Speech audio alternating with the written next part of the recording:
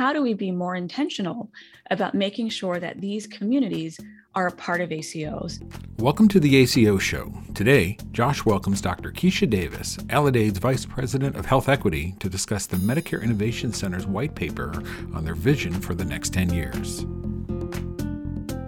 I'm Josh Israel. Welcome to the ACO Show. I'm a medical director here at Alade, and I'm glad to welcome back to the show Dr. Kisha Davis. Kisha is Alade's Vice President of Health Equity, and today we're going to talk about the Medicare Innovation Center's white paper on their vision for the next 10 years. So welcome back to the show, Kisha. Thanks, Josh. It's always a pleasure to be here. So as you know, CMS Innovation Center put out a paper describing their goals for the next 10 years. There were 5 main goals. One of them is advancing health equity. We did an earlier show with Farzad Mostashari, Travis Broom, and Sean Cavanaugh covering the overarching strategy, but would love to focus with you on what you think of the goals for advancing health equity. I'll just start by reading out what the Medicare Innovation Center has outlined, and that is that they intend to embed health equity in every aspect of the CMS Innovation Center's new models and increase a focus on underserved populations. And we can get into some of the specifics that they outlined, but just would love to get your thoughts on that as a goal. Yeah, thank you. I think this is just a really big step forward as we think about advancing health equity, really not just as a one-off by itself, but really embedding it throughout everything that CMS is doing and really having that focus on underserved populations and vulnerable people. Health equity can't stand and exist off in a corner by itself.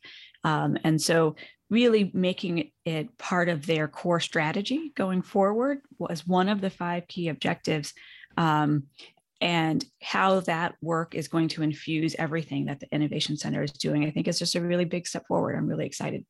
Yeah, thanks for that. And so let's look specifically at what they describe as the aim. So they list 3 main ones. So first, that all new models will require participants to collect and report demographic data on their beneficiaries and data on social needs and social determinants of health. The second is that new models will include patients from historically underserved populations. Lastly, to identify areas for reducing inequalities at the population level, such as avoidable admissions. So let's start with the first one, that all new models will require collection of data on who the beneficiaries are. And I guess we can start with, really? They don't? Yeah, it's really surprising and maybe a little bit troubling how hard it is to get really specific in this area. Even Alade itself has struggled with how do we really get demographic data? We like to refer to it as real data, race, ethnicity, language, and sex, and getting specific. And there's, a couple ways to think about it beyond just, do we have race and ethnicity data? Nobody's really asked for it, but also, is that race and ethnicity data self-reported? Not just somebody looked across the room at somebody and checked a box off, but are we actually asking patients to self-report their race and ethnicity data? There are issues in terms of how it's collected, how it's tracked, the buckets that are used. And so systems use different buckets and how they define different categories of race and ethnicity. At the real core of that, it's being able to look at a high level, are there groups that are being unfairly disadvantaged in a certain quality measure, in a certain metric? And until we are able to have that stratification really robustly, it can be hard to tell. And when you look at those rolled up numbers without being able to really dig down deeper into those stratification, you can find that populations are being missed and left behind. So I think it baffles people, and it even baffles me sometimes, trying to really get and better understand that data. But that is really at the core of any health equity strategy, of figuring out who are the people that we're trying to serve and who are the people that may be being disadvantaged. Is it primarily a technical issue, this collection of data, or is there something about habits? I think it's a little bit of both. There's certainly some technical issues that are involved in, cross collaboration of systems, as I was saying, in terms of these buckets, but there's also habits of, putting it on the forms and asking folks to fill it out and getting in the habit of being comfortable reporting that data, collecting that data, and really looking at it. And I think those are conversations that we are in the beginning of starting to have. And I think, I'll say that not everybody is comfortable quite yet looking at race data and really understanding where those discrepancies may lie. But it forces us to then start to work to mitigate them. And until we look and identify, it's really difficult to come up with solutions. Yeah, it reminds me of Chief Justice John Roberts' statement. I may botch the details of it. That something along the lines of the best way to have people stop being racist is to stop breaking us up by race. And the thought is, well, nice for you to say, easy for you to say. You're probably getting things pretty good, and your healthcare is probably very good as well. Right. It's an interesting statement, but if you don't take some time to look at those folks at the bottom, then they'll continue to be hidden. So the second point, the second aim of the CMS Innovation Center regarding health equity is that new models will include patients from historically underserved populations and safety net providers. And again, my response, and this may be the case with everything with equity, is really they don't currently do that. Right. It's a great point. You would think, well, why aren't they involved? Why aren't they included? Of course, underserved populations would benefit. And, when we look at patients, vulnerable patients, minority patients, we find that they actually do better when their physician is part of an ACO. And so that's a great benefit. However, when we look at ACOs, we find that they tend not to be in vulnerable communities. They're less likely to be in communities of poverty, where there are low rates of high school education, and communities that have large percentages of minorities. And so while we know these patients do better when they're part of an ACO, they are not getting the opportunity to benefit. And so how do we be more intentional about making sure that these communities are a part of ACOs? Their patients need it. They need the high quality doctors who are trying to meet quality metrics and working to save money in the system, but also working to keep them out of the emergency room and decrease admissions and make sure that they're getting preventive visits and annual wellness visits. They benefit from that just like everybody else. So how do we make sure that we are intentionally including them? Same thing with community health centers who are serving many of these vulnerable patients. They have not always intentionally been included in ACOs. And I'll say, I think one of the things that is exciting about Aledade is that we are very intentionally working to include community health centers in our ACO programs. And we are also starting to intentionally work with doctors who are serving those vulnerable communities. And so we have a pod of practices in Arkansas that were recruited specifically because they serve a majority minority patient population, and really bringing them into the fold. It's a benefit for those doctors and their practices, but also for those patients and the community. I'll say some of the things that we've found in working with those practices, they are often serving patients in a community that has been historically underinvested in. And that comes to bear in the issues that their patients have. It comes to bear in the practices. We have a group of practices that we've recruited that have a majority minority patient population. And when we look at what they need, we find that they really need additional investments in infrastructure support, really around modernization, technical assistance, practice management support, to really be able to be successful in value-based care. And so, Aledade is starting to think about how can we support them.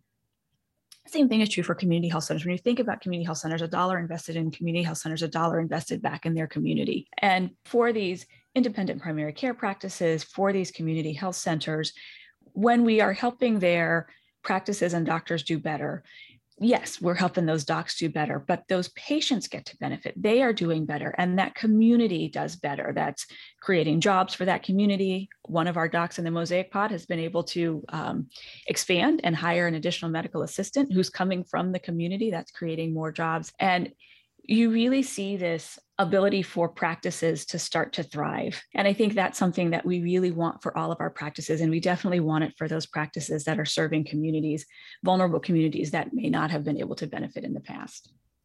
So that all is a great lead into the last one, which in some ways may be the hardest, which is identify areas for reducing inequalities at the population level. And I think this one is challenging for two main reasons, speaking very broadly. One is the more intentional.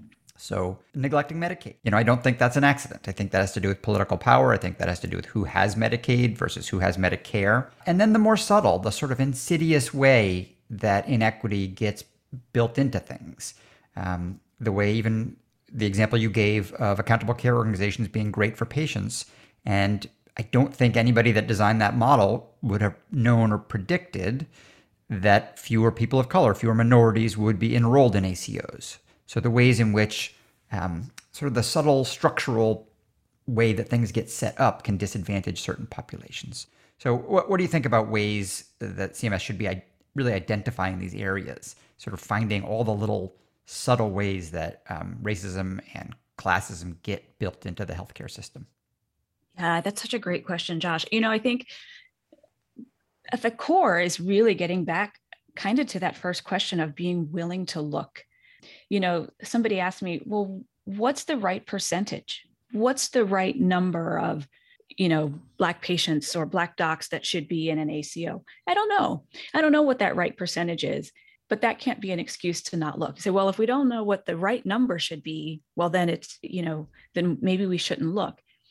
I think once you look, you can be able to say, well, now I can see that what that disparity is. How does that relate to the rest of the country in terms of, percentages? When we look at an area and, that may be highly minority, do we have in our ACOs a large percentage of minority docs who are serving that population? Why or why not? Being willing to look at that. When you think about that population level, sometimes it can feel really hard to feel like you have any type of role to play in being able to move the needle on a thing and say, well, there's so much built in. There's so much racism and classism that doesn't have anything to do with me and this patient that's in front of me. We're both kind of stuck in the system. And I'll say we each have a role to play in, recognizing our own biases with that individual, but we also have a role to play at the population level and at the community level in terms of understanding what system our patients are working and operating in. And so I think even our role as clinicians in how we start to advocate to change that, right? So, if you're a doc and you're seeing patients who have a lot of asthma and you've gotten really good at treating asthma, it's also on you to start thinking about, why do so many patients in my community have asthma? Do I have a disproportionate amount of asthma in my community compared to the neighboring town or the neighboring county? It requires you to then lift your head up and say, is there something in my community, in this community, that makes patients more at risk? Is there a environmental factor? Is there a industrial plant that is close by? Is there, housing that may have certain infestations? Those all have a role to play in thinking about our patients and our communities. And there are advocacy routes that you could go down to start thinking about, how can I advocate better for my community to have healthier patients? But at the end of the day, it's having an understanding of how those things interplay with your population. I think when you think about the inequities at the, population level and, avoidable admissions, certainly we each have a role to play in that one-on-one patient, how we prevent that one admission, that one ER visit. But we each also have a role to play in how we think more broadly about those factors that are causing our patients to have more admissions and to have more ER visits. And so taking a step back, doing things like screening for social determinants of health on an individual level, but also screening for social determinants at a community level, how you understand the factors that are at play in your community. There are county health rankings, health landscape. There are a number of different tools that can be helpful to better understand the role that environment and community play in your patients' lives, and that you as a clinician are going to be ultimately helping them to mitigate and navigate in their health. I think that sometimes the specific concrete examples can bring the systemic issues into a little bit better focus. I know for me recently, I was hearing an explanation of how risk coding plays into that. Risk coding, for the blessedly uninitiated, is the way that Medicare keeps score of how sick patients are and essentially reimburses the accountable care organization different amounts depending how sick patients are. And patients who are poor, patients who are minorities, tend to have less diagnoses, so they are less risk coded, we might say, or there's something called the risk cap. So how much can your risk score increase as an accountable care organization? From 1 year to the next, how much will Medicare reimburse you for the sickness of your patients?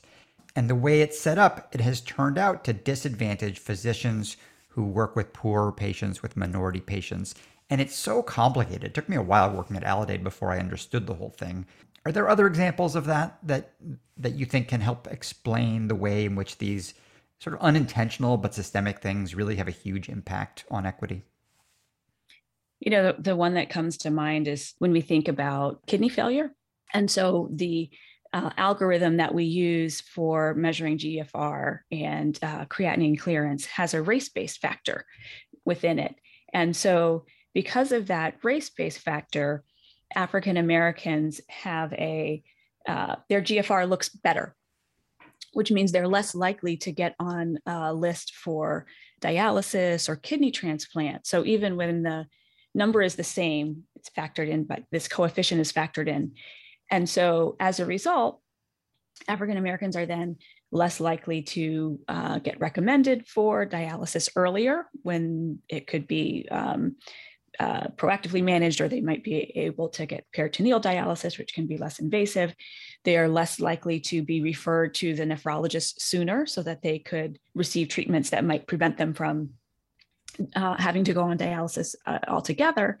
And so what ends up happening is you have people who then fall into dialysis, which crash into dialysis, we often call it, which is very expensive, very disruptive.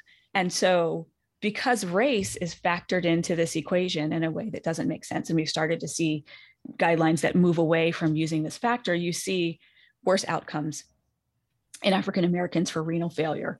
And I think that's another one where this is just something that's taught. It's insidious. It's part of, built into the system.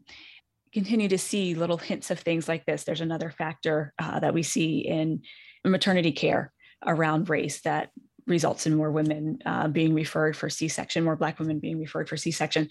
And so again, you see these things that are taught in medical school and residency, perpetuated, that result in worse outcomes that are predicated on a false sense of race. Yeah, that's a great example. It's hard not to glaze over if you're not a medical professional and someone is talking about glomerular filtration rates, and yet there's inequity in it that will lead to more Black patients dying. Dr. Kisha Davis, Alade's Vice President of Health Equity, thanks as always for your smart thoughts on this. Josh, as always, a pleasure to be here. Thanks so much. This episode of the ACO Show was produced by Dan Ablin. Our theme music is by Donna Korn. You can find previous episodes on our website, alade.com, or on Apple Podcasts, Spotify, or anywhere else you get your podcasts. Thanks for listening, and join us next time.